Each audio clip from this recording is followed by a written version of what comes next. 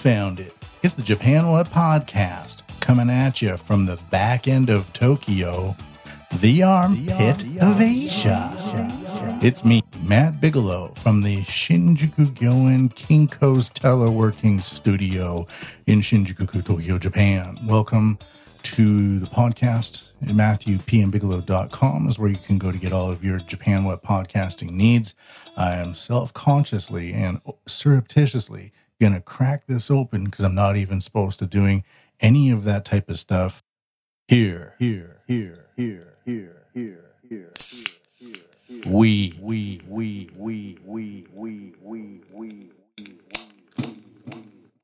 go.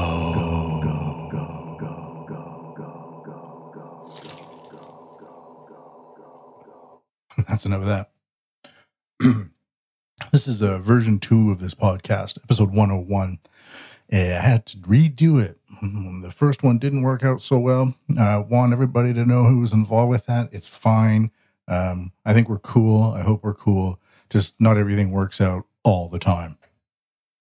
So I am titling this episode Creepy Weirdo Follower, or something to that effect. The reason is not because of some social media thing, although that's kind of my hope in, tricking people. The other day I was followed, and I want to talk today about transitional spaces. We don't have many guns here in Japan. If you look at some of the people on Twitter, they go hunting, they got guns off in where you're supposed to have them, and it's a strict regimented thing, and you have a certain amount of bullets that you can have. It's super strict. Anyways, everybody knows that Japan isn't really a gun place. Nevertheless, that doesn't mean it's exempt from weirdos and crime. So, transitional space. What is a transitional space? Well, I was followed the other day. Somebody followed my family and I, my wife, my very young children, and I. And we didn't realize we were being followed until we, eventually you realize. So what is a transitional space? Well, a transitional space is it's one of those between spaces, like paying for something at a convenience store is a transitional space. You are doing a transaction and people are coming and going through the door, which is kind of near you. If there's a criminal with intent, it puts you at a deficit because you're distracted with paying. Maybe you're buying some snacks and you're getting excited to eat them. They can launch an attack on you in that transitional space. Another typical transitional space would be in a car. You're getting home, you're fumbling through your keys. Maybe you're just checking your messages to see if somebody's, did you pick up the onions or whatever from your wife? And somebody sees you in a car and you're about to go in your home. You obviously have your valuables on you. That's when they can launch a attack. It's a transitional space. So we were in a transitional space, just coming out of one at the supermarket. We had bought a bunch of food, big shopping trip, excited about all the stuff we're going to have, all the stuff we're going to eat. One of the first times we're out as a family with, the young baby and the little boy. And we didn't realize that somebody was following us until we stopped and he stopped. And this appeared to be, we're in Tokyo, so there's a lot of construction going on. And a lot of the people doing the grunt work are foreign nationals. Especially South Asians, and this person I don't think was Iranian, but for example, just markets. There's a lot of demolition work being done by Iranian outfits these days, and some of them are operating near here. Just kind of an interesting business trend. This has nothing to do with Iranians, but so we've noticed this kind of a foreign or Asian guy following us, and he had almond eyes but very dark skin and a mask on. And we're an international family, so sometimes it's pretty common for people to go, oh, look, it's an international family. So I was wondering, is he doing that? And we would stop because my son was distracted by something, and he would stop. And each time we stopped, he would stop a little bit closer to us. And he had these AirPods on, and he was mumbling into the AirPods. Not in Arabic language, but who knows what he was saying. Staring at us, leering at us, kind of walking, pacing back and forth. And the weird thing is that once you realize you're being followed, you're at a deficit. How long has this person been following us? Why is he following us? What is his intent? You have no idea. The intent could be, oh, I'm just curious. I'm a foreign national and I see a foreign national family. I wonder what they're doing. But he got really creepy, where we would stop at a vending machine because my son is enticed by the design on the lower half there, and he would just stop and watch and pace back and forth. We're in a dense urban neighborhood, so it's pretty common for people to just be coming and going and milling back and forth. So there's other people coming and going, and they don't realize the situation that we're in. So we're trying to assess what to do.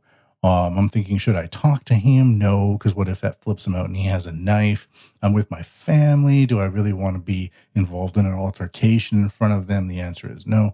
So, I just decided to keep my voice non-existent. My wife pretty much did the same. And eventually he gets the drift that we're where we know, he knows that we know that we know that he knows. One of those things. And he kind of walks past me very close and nods at me with the ear pods still in his ear going, like really strange behavior. And he walks down the road and he turns the corner. But in Tokyo, we have all of these mirrors on almost every corner, and that's to help you assess if traffic is coming and going. And I guess it's also for security measures to see if somebody is there. We see him turn around the corner and we see him wait on the corner in this mirror. He doesn't realize the mirror because the mirror is like quite high and it's pointed down. And so we wait for like 2 minutes and he's there just waiting for us to come by. I don't know what he's doing, but once you have some dude waiting for you in a dark corner and he's just waiting there and waiting there and waiting there, whoa, we're glad that we stopped and he eventually left. He walked away and we could see him walking away in the mirror finally. So all's well that ends well, but it really was a creepy moment. But I just wanted to begin with saying that if you are in a transitional space, you should be aware. All it takes is just looking around, and I'm pretty good at that. There's a YouTube channel I follow. It's a lot of American crime or South American crime called Active Self-Protection. It gets pretty brutal, so if you have a weak stomach, don't watch it. But it's all about learning how criminals act and how to protect yourself from them. So if I hadn't had watched those videos, I may have confronted the guy, or I may have done something a little more unusual. But I just decided to keep my cool, keep distance, huddle as a family, think about calling the police, and also think about possibly getting other people involved. If he had come up to us any closer, I may have asked for help or something like that, or drawn attention to us. But luckily, we didn't have to do such things. So there is that. So that is today's lesson in transitional spaces. You don't know when they will affect you because you, as a non-criminal, are at the deficit of the criminal. But you can buy time if you are aware of what they're doing and you know what to do in that situation. So wait for the moment to act. In this case, it was to not follow him and wait for him to go away. That was the way we handled it, but it could have gone a million different ways. And I'm glad that, I assume that he's probably just a day laborer and we don't have to worry about him too much. But my Spidey's ticking now. So everybody out there, stay frosty, especially have kids. If you're a big male like me, you don't have to be worried so much most of the time. But if you're with young kids and then a small woman as well, how are you going to defend all of those people if you're drinking a lot of beer all the time, right? All right, that's that lesson.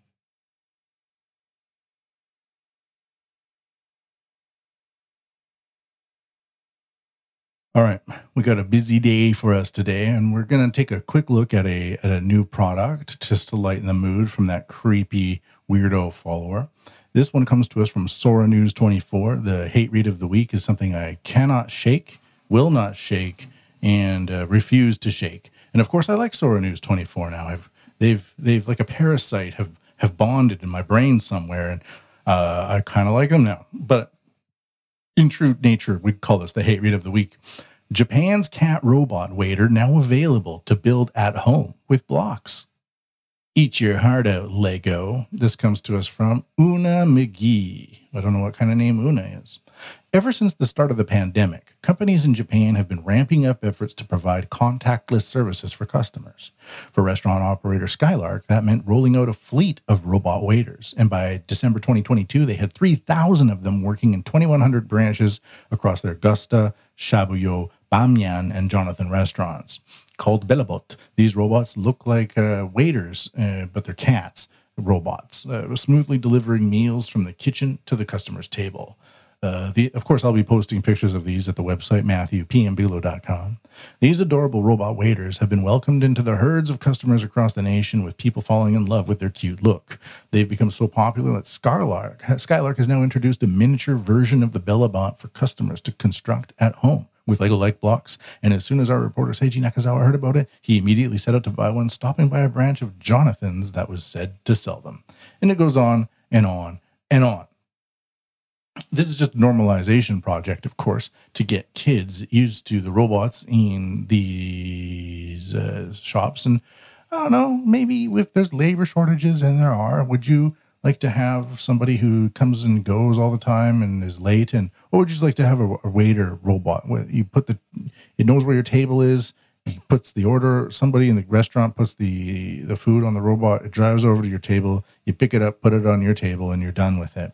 Not a bad idea. Japan doesn't have a tipping culture, but that's just kind of this weird new world where we're now in. Well, it is a weird new world, by the way. It's getting rather strange. But these robot waiters also meow when you pet them. And I'll be posting a video of that as well from Sora News 24 to MatthewPMBilo.com. Thank you very much, Sora News 24. You are the hate read of the week.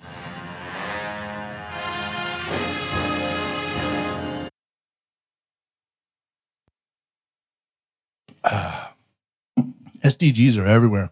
Even in this Kinko's rental box, there's a poster for SDGs in here. You just can't escape it. And good luck escaping it. I'm trying my best, but even with the podcast that's against it, I'm still literally inside of it. We're going to take a look at the economy right now because we got a very big, Society 5.0 segment for today. Let's go. Here we go.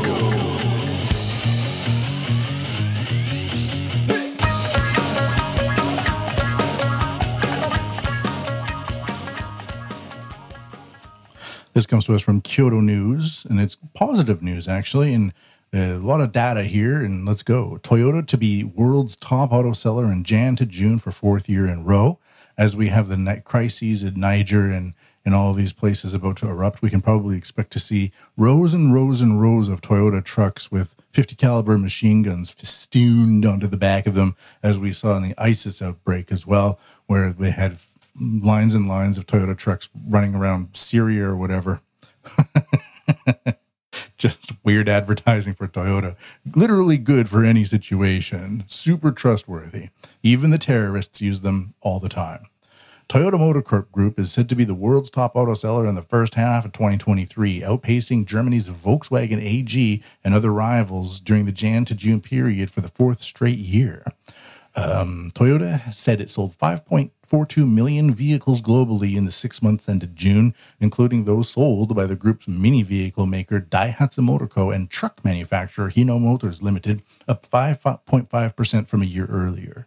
The Japanese car maker said the solid sales came as it ramped up production capacity across the globe to keep up with rising demand amid an easing chip shortage.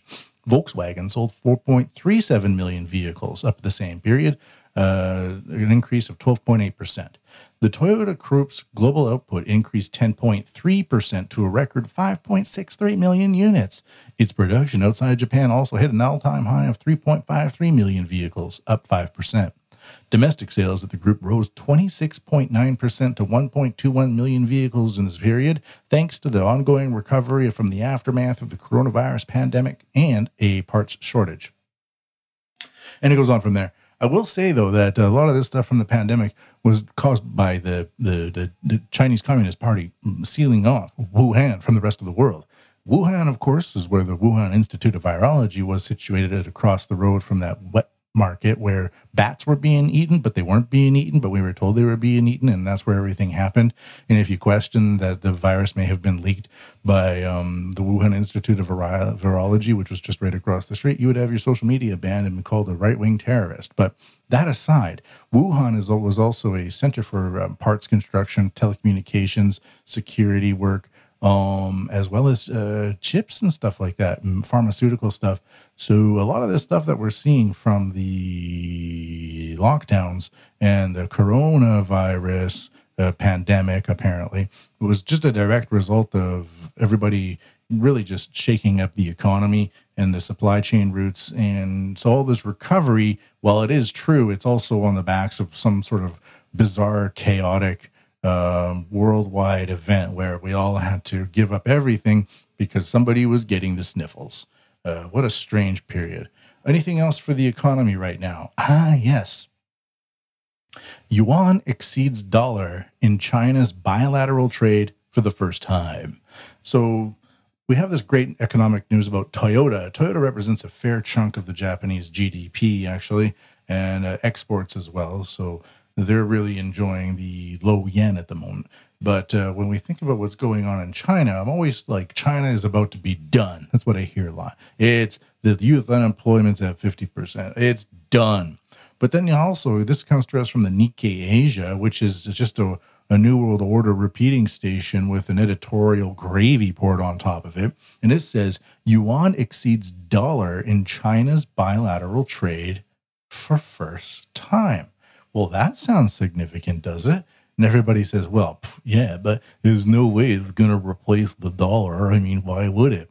Well, maybe China's making their own system and they're venturing off into their own horizons. Just give me a second here and I'll begin this read.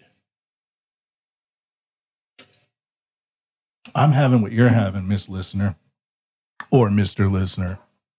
The yuan was used in 49% of China's cross-border transactions last quarter, topping the dollar for the first time, and Nikkei analysis shows, mainly due to a more open capital market and more yuan-based trade with Russia. So this is the Japan WUT podcast, but I'm putting this China stuff in here because as the G7 and the international community, as it's called, looks to bash Russia for being bad, it's actually coming back onto the rest of us because we have such poor Western leadership at the moment. And when we try to bash these two people, they seem to just absorb it and come back stronger. And as China increases its economic weight around the world and incorporating more other structures into its yuan-based ecosystem, we might see our pies shrinking a little bit more. And people might say, well, it's only 2%, it's only 3%, it's only a 6% thing here.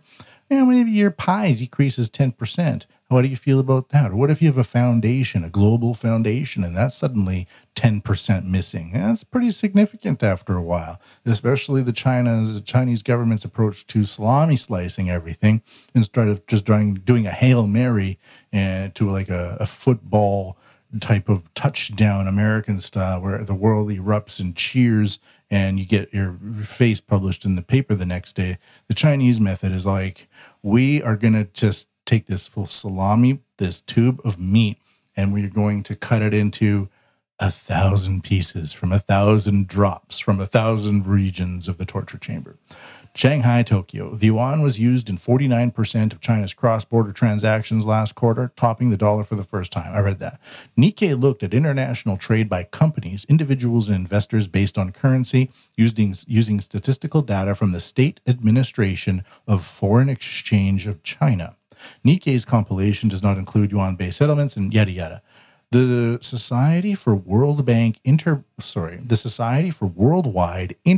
Financial Telecommunication, Mr. or Ms. Listener, what does that mean? That's SWIFT, better known as SWIFT, the Society for Worldwide Interbank Financial Telecommunication, reports that SWIFT, as of June, the dollar's share is the largest globally at 42.02%, including trades between countries other than China. The yuan represented 2.77% and ranked fifth overall after the euro, the UK pound, and the Japanese yen.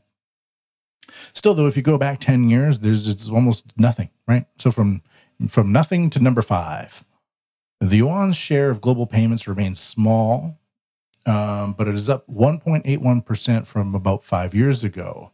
Cross-border settlements in the Chinese currency totaled 42.1 trillion yuan, or $5.85 trillion in 2022. The People's Bank of China reports. Okay, so how much do we trust that? We're just putting it out there. Capital transactions accounted for 31.6 trillion yuan, or about 75%, with current account transactions such as trade making up the rest. Yuan-dominated international payments last quarter grew 11% on the year to $1.51 trillion, while dollar payments shrank 14% to $1.4 trillion, the first quarter in which the Chinese currency pulled ahead in data going back to 2010. We'll just go down to the bottom here. The Chinese currency made up a record 39% of total volume in Russia's foreign exchange market in March, the Russian central bank said. Efforts to encourage international use of the currency stalled after a 2015 devaluation, but President Xi Jinping said the party's Communist Congress last October said that the yuan's internationalization would be promoted in an orderly way. And I'll just go down to the bottom of the paragraph, the article here. Broader international use of the yuan has been hindered by tight controls on exchanging the currency and moving it in or out of the country, intended to prevent big market swings. Some observers expect Beijing to ease these restrictions gradually to strike a balance between stability and usability. Well, okay, observers expect. I don't know what that even means, but one idea is that the tight controls on Japanese currency is so that all the billionaires don't take all their money elsewhere and change it into American dollars and flee the system and have kids in America and all that stuff.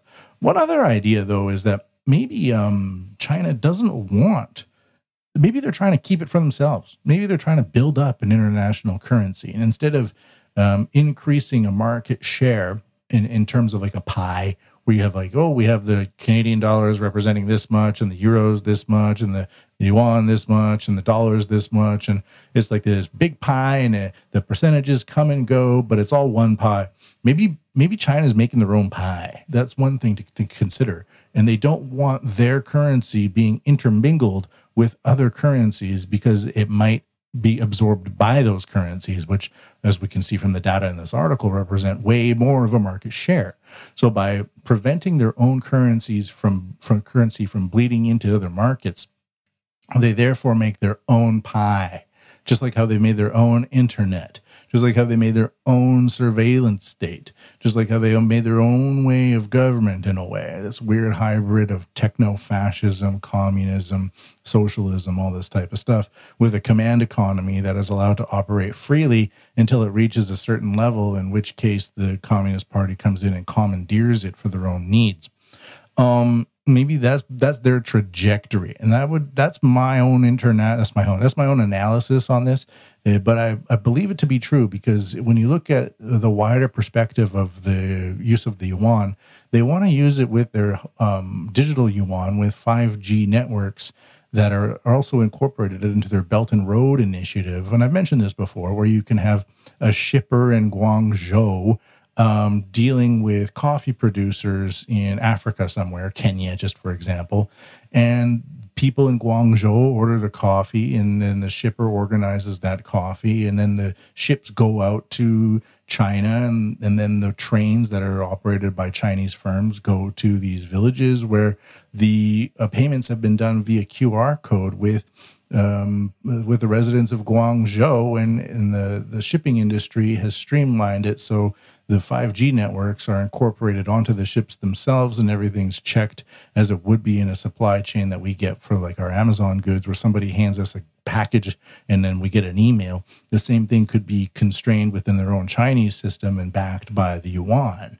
And when we see other countries agreeing to trade with yuan more and more, it could be that these other countries are appealing to join in this international shipping network backed by the yuan and have less American dollars incorporated into their economies, and therefore fewer involvements with the International Monetary Fund and other very aggressive debt debt chasers. And, the Chinese system is also known as kind of debt based or debt trapping and stuff like that. But look at South America, Argentina, and certain other countries, Pakistan, and maybe now Sri Lanka, that are just being overridden with obligations to the International Monetary Fund. And maybe other countries look at this and say, well, it looks like you're backed by freedom, but are you? Maybe I'm just going to try and doing like what this China says. In China, business is business, but in America, business is politics. And you're like, oh my God, you're right. But I mean, let's face it. I mean, business is politics in China as well. So that's going to be the economy segment for today. I hope you enjoyed that.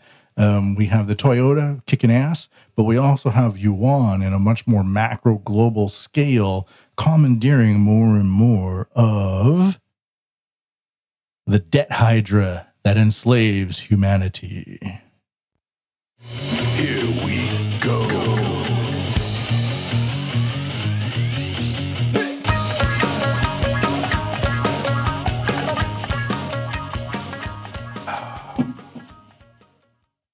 All right, now we got to do a very long segment on what's it called? Society 5.0. Now, of course, the Japan WUT podcast covers economic trends, AI news, and more we focus on things like eating the bugs and something called Society 5.0. And this is a very broad category that was invented by the Japanese government, and they want to work with telecommunication companies and startups to kind of create this new society 5.0, and it involves AI, drones, payments, and all that type of stuff. So it's like everything lumped into one, and we call it the future. And then it's Society 1.0 was like tools. Society 2.0, hunter-gatherer. Society 2.0 was farming, and then right now we're in Society 4.0, which is kind of this hybrid thing. But they want to completely digitize everything while remaining this very paperwork society in Japan. So that's Society 5.0. And a lot of people are familiar with this lead in here that I like to use. And this was made by the Japanese government to promote their own program called Japan Society 5.0. The fourth industrial revolution will enable us to create a new society.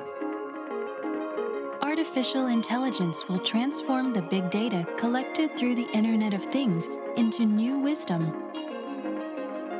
Society 5.0, a technology-based, human-centered society. The fourth industrial revolution will raise our standard of living and solve various challenges we face. It will, for example, free us from the stress of... One major thing that we see in the Japan Society 5.0 trends, or we even extrapolate this into worldwide because it said the fourth industrial revolution in that promo clip, and that is, of course, the World Economic Forum, Klaus Schwab speak. And the World Economic Forum is very embedded into a Japanese way of doing things. A lot of the leading politicians meet with Klaus Schwab semi-regularly. If Klaus Schwab comes to Japan, he'll just go to the prime minister's office and they'll have a meeting. That's just what economists from Europe do. They just walk into other countries and meet with the prime ministers there. I'm sure you've done that as a listener to this podcast, where you kind of go, I know about the economy. I want to meet the leader. And you just escorted right in. They have flowers and everything, right? That happens all the time, doesn't it? So the idea between centralized and decentralized networking is gaining more and more steam here. And this podcast is moving into Podcasting 2.0, which is a decentralized, protocol-built system where people can provide services to each other, including tipping through Bitcoin, which you can do through the Podverse app. But we also have the idea of CBDCs coming in and centralizing our digital payments, and it's all done through the phone. So you have this phone that's simultaneously operating as a decentralizer as well as a centralizer. When we used it peer to peer, like with Bitcoin or some stable coins like Monero, It's terrible by the government. Oh, we got to blah, blah, blah, blah, blah. But when the government says we'll basically use the same technology, but we'll call it a central bank digital currency, it's great. It's really good, and you need to use that. So we have these two like sides that are very not promotionary. What vigilant or what's that when you're like a religion and you're promoting things? You know what I mean. So we have a couple of things here. We'll begin with the cryptoverse. So a lot of these charts will be posted at MatthewPMBigelow.com. You can make a donation at paypal.me/Japan WUT if you're so inclined. This is Into the Cryptocurse. So KuCoin's Into the Cryptoverse report reveals 3.8 million Japanese adults engage in crypto investment. And KuCoin is some cryptocurrency analytics firm, I guess, from Seychelles, that weird island chain south of India. KuCoin, a top 5 global crypto exchange, has launched its 13th edition of Into the Cryptoverse report. This edition focuses on the burgeoning cryptocurrency market in Japan, offering a detailed analysis of the trends, preferences, and behaviors of Japanese crypto investors.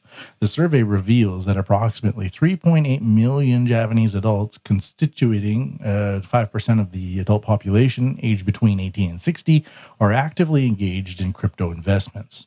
The report is based on an extensive online survey conducted by KuCoin from May 5th to May 12th, 2023. Its study involved 400 people.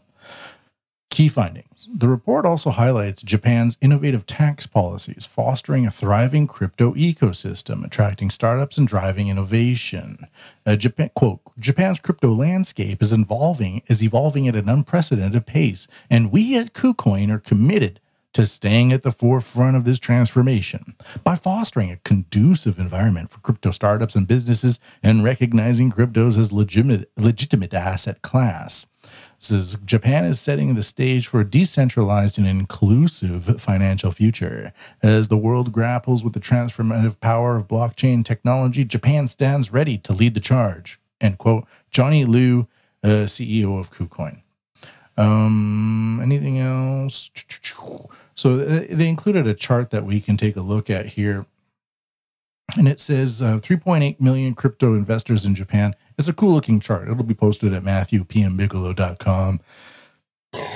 60% of crypto investors invested for over a year. This is from 3.8 million. 49% of young crypto investors are active traders. 39% of young crypto investors invest more than 10,000 yen, $75, I think, at this point. And 41% of young crypto investors learn from influencers. So all those people in the social media space are promoting cryptocurrency, and it's having an effect on younger investors putting their money. I also believe that with the lockdowns and with the lack of a solid financial future going on in Japan, a lot of the new jobs really pay dog shit. And if I was like young and somebody just said, hey, we're going to take away 3 years of your youth, because like we didn't have lockdowns in Japan, but things were really rocky for about 2.5, 3 years because of the response to the pandemic. I would believe that a lot of people stuck in the rooms with their phones maybe the YouTube algorithm feeds them something about cryptocurrency, and they take some money that they have and they start investing and looking into it. And the Japanese people are very clever with financial systems and point systems and stuff like that. They really like them. I wouldn't be surprised if they took that know-how, which exists in the culture for a long time now, and applied it into the so-called cryptoverse. So we have this idea of that the cryptoverse is going. And this report comes to us from the Seychelles, from KuCoin. But the next one I have is from within Japan. And this is about startups as well for Web3 businesses. And this involves payments as well. And it says, this comes to us from Forecast, FORKAST.news. Forecast, cryptocurrencies like to fork. So there's that idea behind it. Tokyo governor joins prime minister in promoting Japan as open for Web3 business. The Tokyo WebEx Asia conference, which claimed to be the largest of its kind in Asia, wrapped up on Wednesday after 2 days of exhibitions, crypto-themed side events, and debate on what Japan needs to do to be a central part of the future of the digital asset industry. So we have this idea of now we have the Bank of Japan wanting to introduce a trial run for a central bank digital currency, a CBDC. Well, at the same time, we have the leaders of the government edging into the Web3 payment space to see maybe what's going on. So typical tactic of the leadership of Japan in politics is to see what's being used successfully by rival parties or companies, incorporate it into your own. So you smear them and then you say, actually, we have something similar, but it's good. As the 2-day WebEx Asia conference drew to a close at the Tokyo International Forum, it's very swanky, in Japan's capital, the city's governor, Yuriko Koike, beamed in by video to congratulate the organizers and make the point that Tokyo is positioning itself to become a global crypto hub and center of digital innovation. Prime Minister Fumio Kishida also appeared at the conference via video address. He didn't beam in, he just appeared on the opening day. And Koiko reiterated the message that Japan and Tokyo in particular are now open for Web3 business and investment. Quote, Tokyo is working on the digitization of finance through decentralized technology in order to evolve into a world-leading international financial city, end quote, said Koike, the first woman to win the She pointed to the Tokyo Innovation Base, a cross-industry platform connecting government agencies, businesses, and academics with promising digital startups as an example of the city government's efforts to date. She also highlighted the recently announced Sushi Tech Tokyo 2024. Should I make that, should I have fun with that? What do you think? Should I have fun with that? Sushi Tech Tokyo 2024. Startup event to be held in the city of Spring as a way for the capital to build on the momentum of this week's WebEx Asia conference. And it says the sushi... Koike said the decentralized technologies such as Web3 and the blockchain are set to bring about a major transformation in the global social economy, Koike said. The WebEx Asia event attracted over 10,000 attendees, 300 speakers, and 130 individual sponsors. It had, they said, also attracted media coverage from 50 different outlets and, most significantly for the nation's Web3 industry, the interest of domestic mainstream media, including national broadcaster NHK. So you kind of see the dinosaur media and the dinosaur politicians trying to edge their way back in to eat up some of this pie or incorporate it into their overall vision for the future. Now, to me, when if I'm going to be involved in cryptocurrencies and it's a burgeoning field, and then you have major politicians who are in their 60s and 70s kind of say, "Oh, we support you." It's a kind of a threat. That's the way I view it. And I wouldn't be surprised if this actually has a negative effect, like mom or dad like coming in the middle of a pillow fight at the beginning, like at a sleepover, and it's like, "Oh no, you guys go ahead. I'm just going to be here watching you pillow fight. Just wait. Why are you stopping? Well, no. Just go on. It's fine. There's no rules. Just because mom's here, just because dad's here. There's no rules. Come on. Just come on. Do the pillow fight. What? No. These people exist within super hierarchical constructions. They're Machiavellian at least, and psychotics the most. And I'm not sure if you should trust them. So this idea of, Web 3.0 from the perspective of a government, that goes directly into the Japan Society 5.0 perspective. Another thing that I'll be posting on the website that we don't have to get into right now, it's because it's not really about Japan. It says, this is from Zero Hedge, the CBDCs are coming and the elite plan to use these digital currencies to enslave humanity. Now, I think we all get the point here. And I'm of two minds of this. I don't really want CBDCs because it is a little bit too much control. Like I remember being like, I'll never use my credit card online. They will hunt me down and know me. And it's like, well, now we all use our credit cards online. I will never, I will never go on a date that I met with somebody on the internet. Oh, well, maybe I've never been on a date, but I've met plenty of people I've met on the internet and it's been really fun. So I'm not sure about this whole idea. They're going to put IC chips on our IDs and they'll be able to track us wherever we go. Yeah. And now we have the CBDCs and my paranoia is also firing off the same signals. But I wonder, with all this kind of SDGs, green technology, you can your carbon footprint, and you've had too much meat, no more meat for you. It's already happening in places like China. And do we consider the technology to be political? What I mean by that is we have cars. Wherever you have cars, it's almost like the same system of insurance and speed limits and all this. Wherever you have TVs, you have The Medium is the Message by Marshall McLuhan. You have people organizing their wherever you go in the world, people organizing their living rooms around the TV. So with this new technology, is it possible for values to restrict the reach of that technology? I'm not really sure, because if we evolve into like a one world government where they say we need 500 million people and that meat is bad and you should just eat the bugs, should we be trusting them with this much power? Like, that's why I kind of prefer like the yes and approach. I like having 9 different digital currencies in my wallet, for example. I just don't want one. I don't want one that's attached to my phone, attached to my phone number, attached to my address, attached to every tax thing that I spend, because it can calculate all that. Tourists in mainland China can now shop in Hong Kong with Chinese CBDC. Interesting.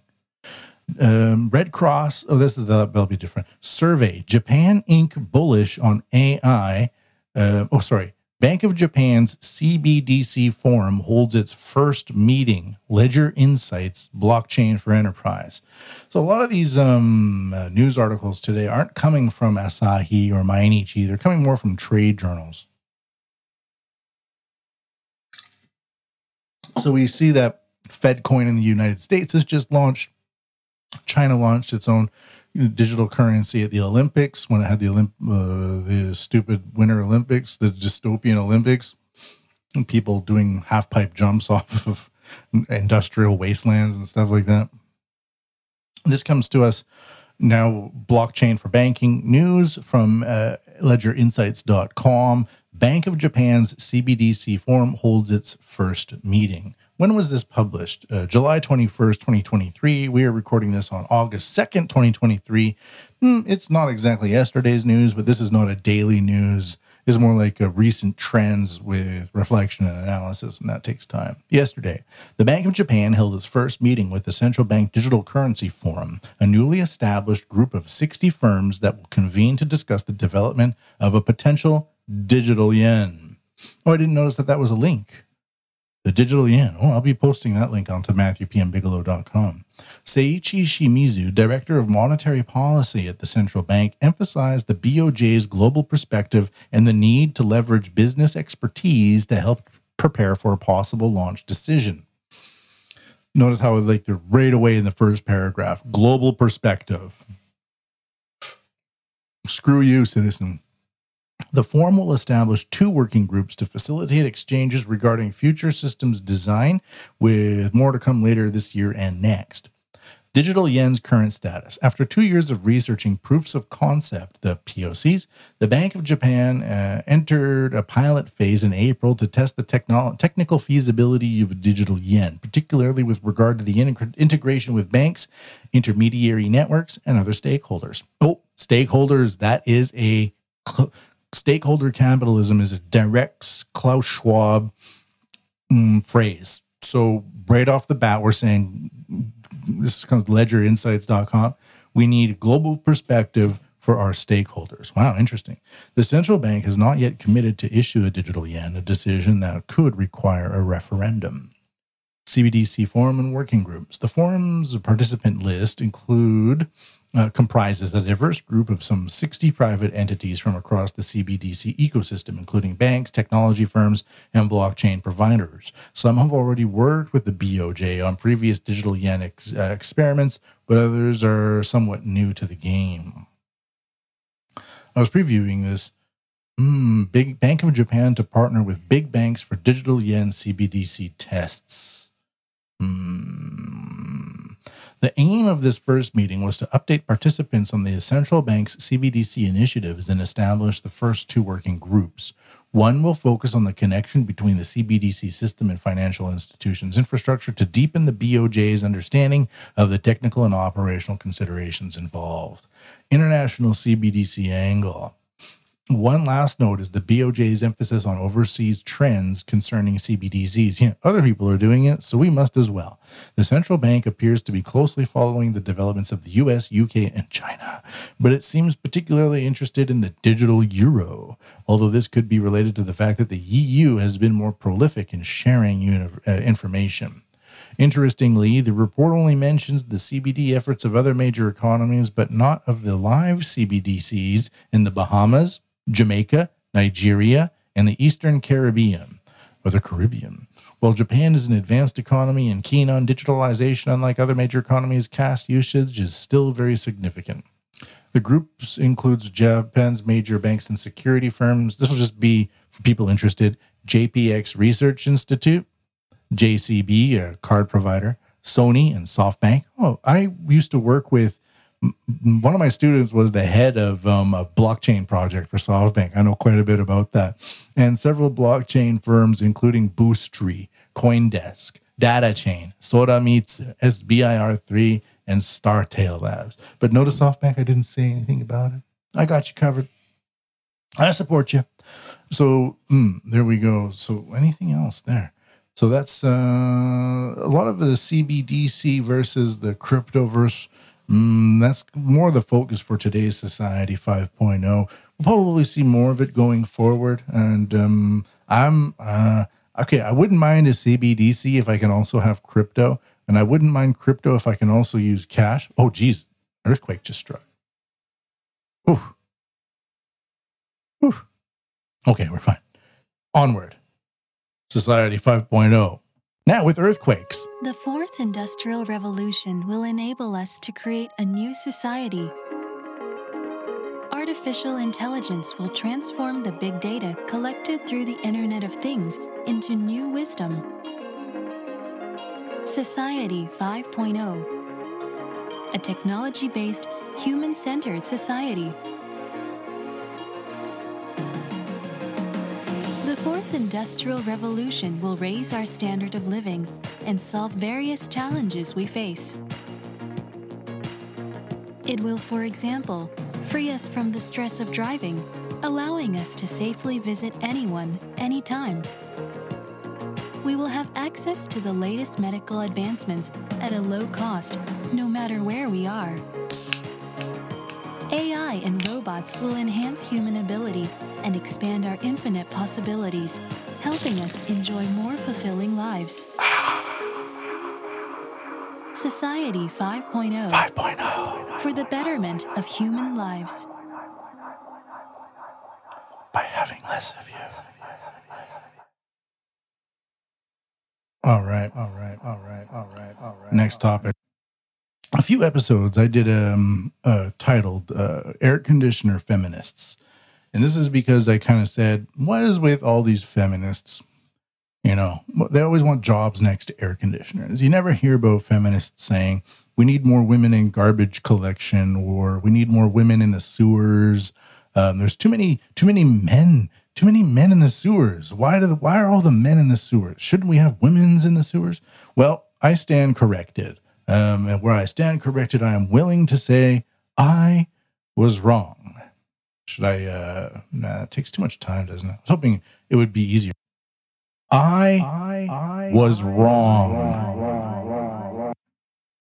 Hiroshima garbage collection firm attracts women with free daycare to find success. This comes to us from the Mainichi, Japan's national daily since 1922, from Hiroshima. And of course, I'll be posting a picture of this to the MatthewPMBigelow.com website. You can see a rather cute Japanese woman toiling with garbage to make ends meet. After a garbage collection company in this West Japan city made efforts to improve its working conditions and go beyond a male-oriented atmosphere, stand corrected. Women, including many with children, now represent about 40% of its workforce. Quote, Bye-bye, let's play again, end quote, echoed the energetic voices of children outside the entrance of the daycare center beside the company's building. Their mothers dropped by one from next door to pick them up and go home. This is the daycare center at the headquarters of the waste disposal company Taioko, based in Hiroshima's Aki Ward. Visiting the day before and after shifts is part of the daily routine for 26-year-old employee Haruki Tanaka, a resident of the Hiroshima prefecture town of Fuchu, who raises two boys aged 3 and 5 as a single mom. When Tanaka was looking for work, she searched for a company with an on-site daycare regardless of the type of industry. Quote, when my child was born while I was working at my previous employer, I couldn't find a daycare and had to quit. So I narrowed down my search this time to workplaces offering daycare, end quote, Tanaka said. While garbage collection was once seen as a demanding, dirty, and dangerous line of work, Taiyo began to improve working conditions for those raising children when a new young president was appointed in 2016. The company had been struggling to come up with ways to turn around its finances and decided to aim for a worker-friendly environment. Tanaka joined the company in 2020 and is now in charge of public relations. Wait a minute. Among other roles. Wait a minute. Isn't public relations a air conditioner friendly line of work? Her boys stay in the daycare 5 days a week from 9 a.m. to 6 p.m. Quote, it's really helpful to have a daycare close to the workplace. I decided to join the company because it offered a woman-friendly work environment and I made the right choice, she said happily. Finding a way for the company to provide childcare. And it goes on and on. I'm not going to read the whole thing. I just thought it was an interesting report about the Japanese original was written by Kiyomasa Nakamura from the Hiroshima Bureau for the Mainichi.jp/English. Well, the original's in Japanese. So I stand corrected. Now, it seems like they're offering daycare would attract a certain type of woman looking for work, and good for them. I say I stand corrected. Although there were air conditioners involved at one level or another. So I'm not 100% wrong here. I'm just following up with trends that I've noticed. All right, what was that? What the hell was that? That was Japan in Japan. So let's take a look at this one.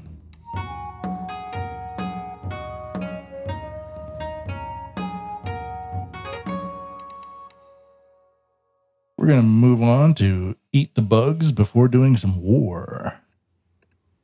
I'm going to eat all the bugs. Okay, you're just gonna eat them one at a time, though, okay? Okay. I got one. I'm gonna go catch that one. No, finish the one that you have in your mouth first. Okay. So, I was not intending for this Eat the Bugs to be a prominent feature on the podcast, but every week I look at it, and every week there's more stuff there. And it's all through this SDG kind of a thing. And depending on where you are in the world, there's several tactics that can be used. Eco is one of them. Culture is another one. In Japan, they often say it's culture. Well, your culture does this, and if you do this, you can reduce food shortages. And that's why we're setting up a giant factory so that you can turn all these insects into powder and mix them into your bread. That's kind of the way it goes. Insect food. How does it taste? 7 kinds of stalls, including skewers of large crickets in Shizuoka. This is I have the links posted. This is a translation via ChatGPT. On the 28th, an insect food stall opened at the jeans shop Osada Higashi Shizuoka store in Aoi Ward, Shizuoka City. It is a 3-day limited event until the 30th, so this is long gone. The specialty shop Mushiya Tokyo Ueno, which has a store in Tokyo, has opened its first shop in the prefecture, offering 7 menu items, including meals and drinks. One of the signature dishes, quote, savory stir-fried 2-horned grasshopper, is known for its aromatic flavor obtained by roasting the grasshoppers. Raised on edamame beans, it carries a subtle hint of edamame flavor in the aftertaste. The Tagame cider utilizes extracted components from stag beetles, or water beetles, offering a fruity aroma derived from the pheromones. 2-year-old Harayama Chiko-chan from Sudoku Ward tried the grilled giant chicken skewer and, while surprised by its appearance, expressed satisfaction with its taste, saying it was delicious. By the way, Every Japanese person ever, when they're given food and asked how it tastes, says it's delicious. It's like endemic. The stall also advises caution for people with food allergies. Okay, so that's one. The next one is a little bit more dystopic. Well, okay, so you have some people eating crickets at a fair. Big deal. To popularize eating crickets, Saijo agricultural students hold study session in Hatsukaichi. This one carries with it a real dystopian element in my case, and this comes to us from NHK, which was so interested in that Web3 application. A study session was held in Hatsukaichi City by high school students working to popularize insect food. Forced, which is attracting attention as a new source of nutrition to solve the world's food shortages. Right away, you can kind of see NHK is the Nippon broadcaster, the BBC or the CBC or the PBS or the whatever your propaganda network is. That's kind of NHK. So right off the bat, they're like, the students are popularizing because it's nutrition, world food shortages. It's so good. Around 40 citizens participated in the study session, which was held for the first time at a meeting place in Hatsukaichi City. The students explained that crickets are highly nutritious and inexpensive to grow. Economic reasons are also very popular in Japan. So they are expected to be a food ingredient that can solve the world's food shortages, just as repetition from the NHK. On top of that, they introduced the breeding crickets at school, and they are currently raising about 10,000 crickets, and they're developing various cuisines to spread cricket food. After that, when the participants and the attendees made and tasted curry bread with cricket powder, okonomiyaki, and deep-fried crickets, they said, can you believe it? It's delicious. A woman in her 80s who participated said, I'm very happy that young people think about things that we don't think about, and I think it's a good initiative. Yeah. Does that sound like somebody who really just enjoyed a meal, or does that sound like I have no idea what's going on? I'm old and I'm just going to say something nice and move on to other things. I'm going to go get some chicken. A third-year student at Saijo Agricultural High School said, I want people to have a good image of crickets by listening to our stories and actually eating them. Because not everybody wants to eat them. You see the PowerPoint slide and all the diagrams, then you look at the food, you're like, yeah, I don't think so. But what's especially dystopian about this is that there's a video, and I'll be posting the video to MatthewPMBigelow.com, where you have these, agricultural students. A lot of them in this video are women, girls, and they're wearing masks still, and they're cooking up crickets and feeding them to old women. I'm like, this is a horrible future, people. And they're only wearing masks because of this COVID restriction stuff that still goes on. Whenever you're around old people and in part of like an institution somewhere, you have to wear a mask still in Japan. So it's just like you wear a mask and then you cook up a bunch of insects and feed them to your elderly, people and say that this is going to solve food shortages. Ultimately dystopian. And when you just look at it and think about it that way, you're kind of like, what are we doing with the kids, man? I don't want my kids involved with this type of stuff. I don't want this to be like some future thing, wear a mask, eat the bugs, feed them to your grandmother. And then like before you feed it to your grandmother, like, this is going to solve world hunger, Please enjoy it. Do you like it, Grandma? Yeah, sure. Thank you, you crazy kids. And as if grandma's going to complain about anything their grandchildren do. And that is Eat the Bugs for today. Notice it's all the ways the same. It's always the same. This is your culture. It's going to be economic. And now we're going to mix in this cricket powder and you're going to cook it for your grandparents. And that's good. I hate it.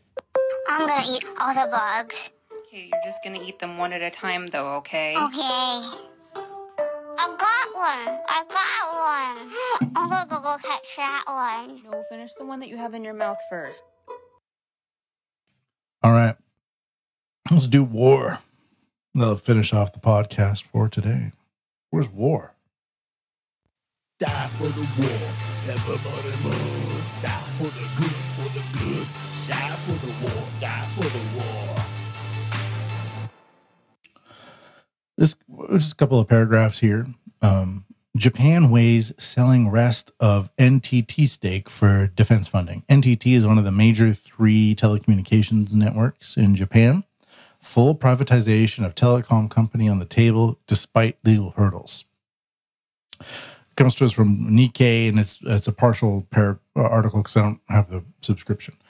The Japanese government will consider selling its 34% stake in Nippon Telegraph and Telephone, NTT, to help fund its defense buildup, a senior official from the ruling Liberal Democratic Party said Tuesday.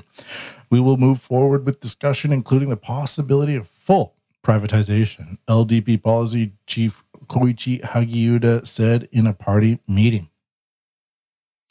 So the idea of making a new military in Japan, increasing taxes and stuff like that could really damage the ruling party's image, and they, above all, do not want that. So they are considering selling off those private assets, worth a lot, by the way, worth a pretty penny indeed. One more for the war today is China says U.S. military aid to Taiwan will not deter its will to unify the island. Now, a lot of people are saying that Taiwan is the next Ukraine, but I think Africa right now could be the next Ukraine, depending on how it goes. By the way, Niger, change your name as a country. Can you please? It's like you read it in the newspaper. Niger General says, like, what? Oh, Niger General. Hey, we need more equality in the world, says Niger citizen. You're like, what? Oh, Niger. It's like, change your name. Burkina Faso, right next to Niger, pretty much. A beautiful name. Benin. Even Nigeria has that thing at the end where you can kind of forget the beginning of that word. Mauritania, Libya, Egypt, all these beautiful country names. Congo, even though there's a Congo drum, it still sounds very nice to say. And it's like, what do you call people from Niger? Do you mean Niger? Or do you, I don't know, I'm not talking about this. Let's talk about any other country, including Nigeria. But I don't want to talk about the country Niger. Change your name, Niger. So here we go. My idea about the whole Taiwanese conflict that's going to brew, I think there's already a large percentage of the population that might not even mind being Chinese, like CCP. We don't really see a lot of protests going on in Hong Kong. We do, but we don't, right? And same thing with Taiwan and China. They're each other's, like, they're intertwined on every level except political. And I would rather have Taiwan be its own thing. It seems like a cool place and a cool place to be. And the spread of China, as I live in Japan, is a thing. But my whole thing with the Taiwanese conflict that's brewing is, will the United States just use this as a way to sow divide between Asian nations? Now that Japan and Korea are kind of working together a bit more, got good relations with Taiwan, even the trade stuff. Does America see that as eating into its hegemony?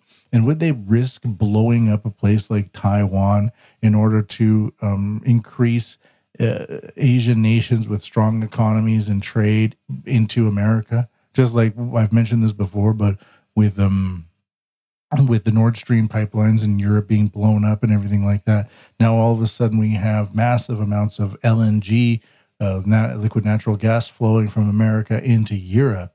Now we have these, so you cut off those supply chains, but then you bolster the other supply chains. So are they going to use the same tactic in a way with Taiwan? Just blow it up, just say boom, because we need those trade routes to maintain our hegemony. I'm wondering if that's the whole idea here. So this comes to us from Huizong Wu from the Associated Press via JapanToday.com. China accused the U.S. states of turning Taiwan into an ammunition depot. Pretty good. That's good, China. After the White House announced a $345 million military aid package for Taipei, and the self-ruled island said Saturday it tracked 6 Chinese Navy ships in waters off its shores.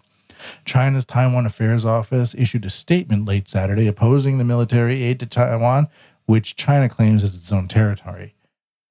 quote, China's People's Liberation Army has increased its military maneuvers in recent years aimed at Taiwan, sending fighter jets and warships to circle the island.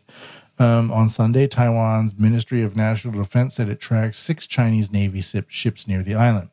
Taiwan's ruling administration, led by Democratic Progressive Party, has stepped up its weapons purchases from the U.S. as part of a deterrence strategy against a Chinese invasion. China and Taiwan split amid a civil war in 1949, but unlike previous military purchases, the latest batch of aid is part of a presidential authority approved by the U.S. Congress last year to draw weapons from current U.S. military stockpiles, so Taiwan will not have to wait for military production and sales. While Taiwan has purchased $19 billion worth of weaponry, much of it has yet to be delivered to Taiwan. Washington will send portable air defense systems, intelligence and surveillance capabilities, firearms, and missiles to Taiwan. Now, intelligence and surveillance and man-portable air defense systems, that would mean drones. We have Japan, South Korea, and Taiwan agreeing to create like a surveillance umbrella tied to the United States to monitor China. But I wonder if China has infiltrated America to such an extent that China would thus be able to gain access by traders within the United States system, so that China would be able to access both its networks and the United States networks via Taiwan, South Korea, and Japan. Surveillance technologies and create like a double super layer, which would give them a military advantage and a naval advantage should problems increase in the Taiwan Strait, in the Taiwan situation.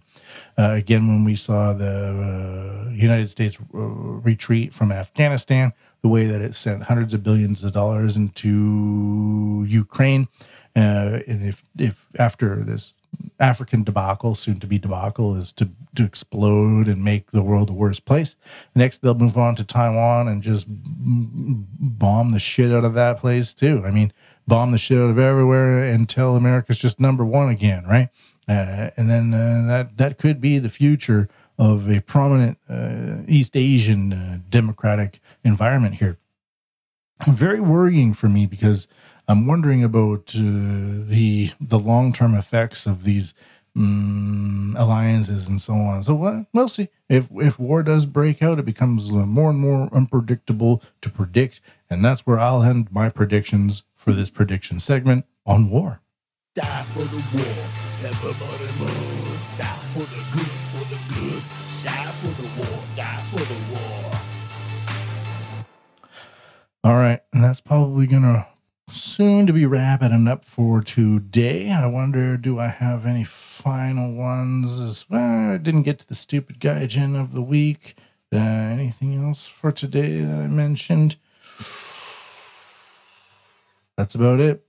All right, everybody. Thank you for listening. Remember to make a donation at MatthewPMBigelow.com. And you can also, via Podcasting 2.0, look into it. It's really interesting. It's getting away from the big tech umbrella and establishing high-tech solutions via protocols for independent podcasters or creators, whatever you want to call them.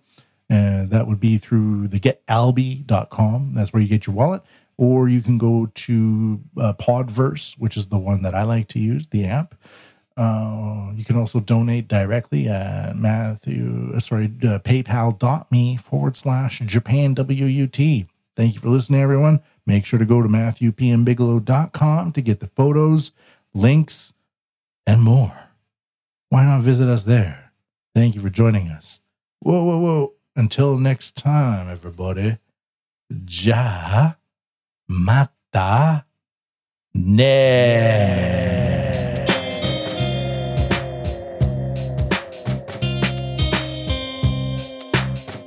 Ja mata ne.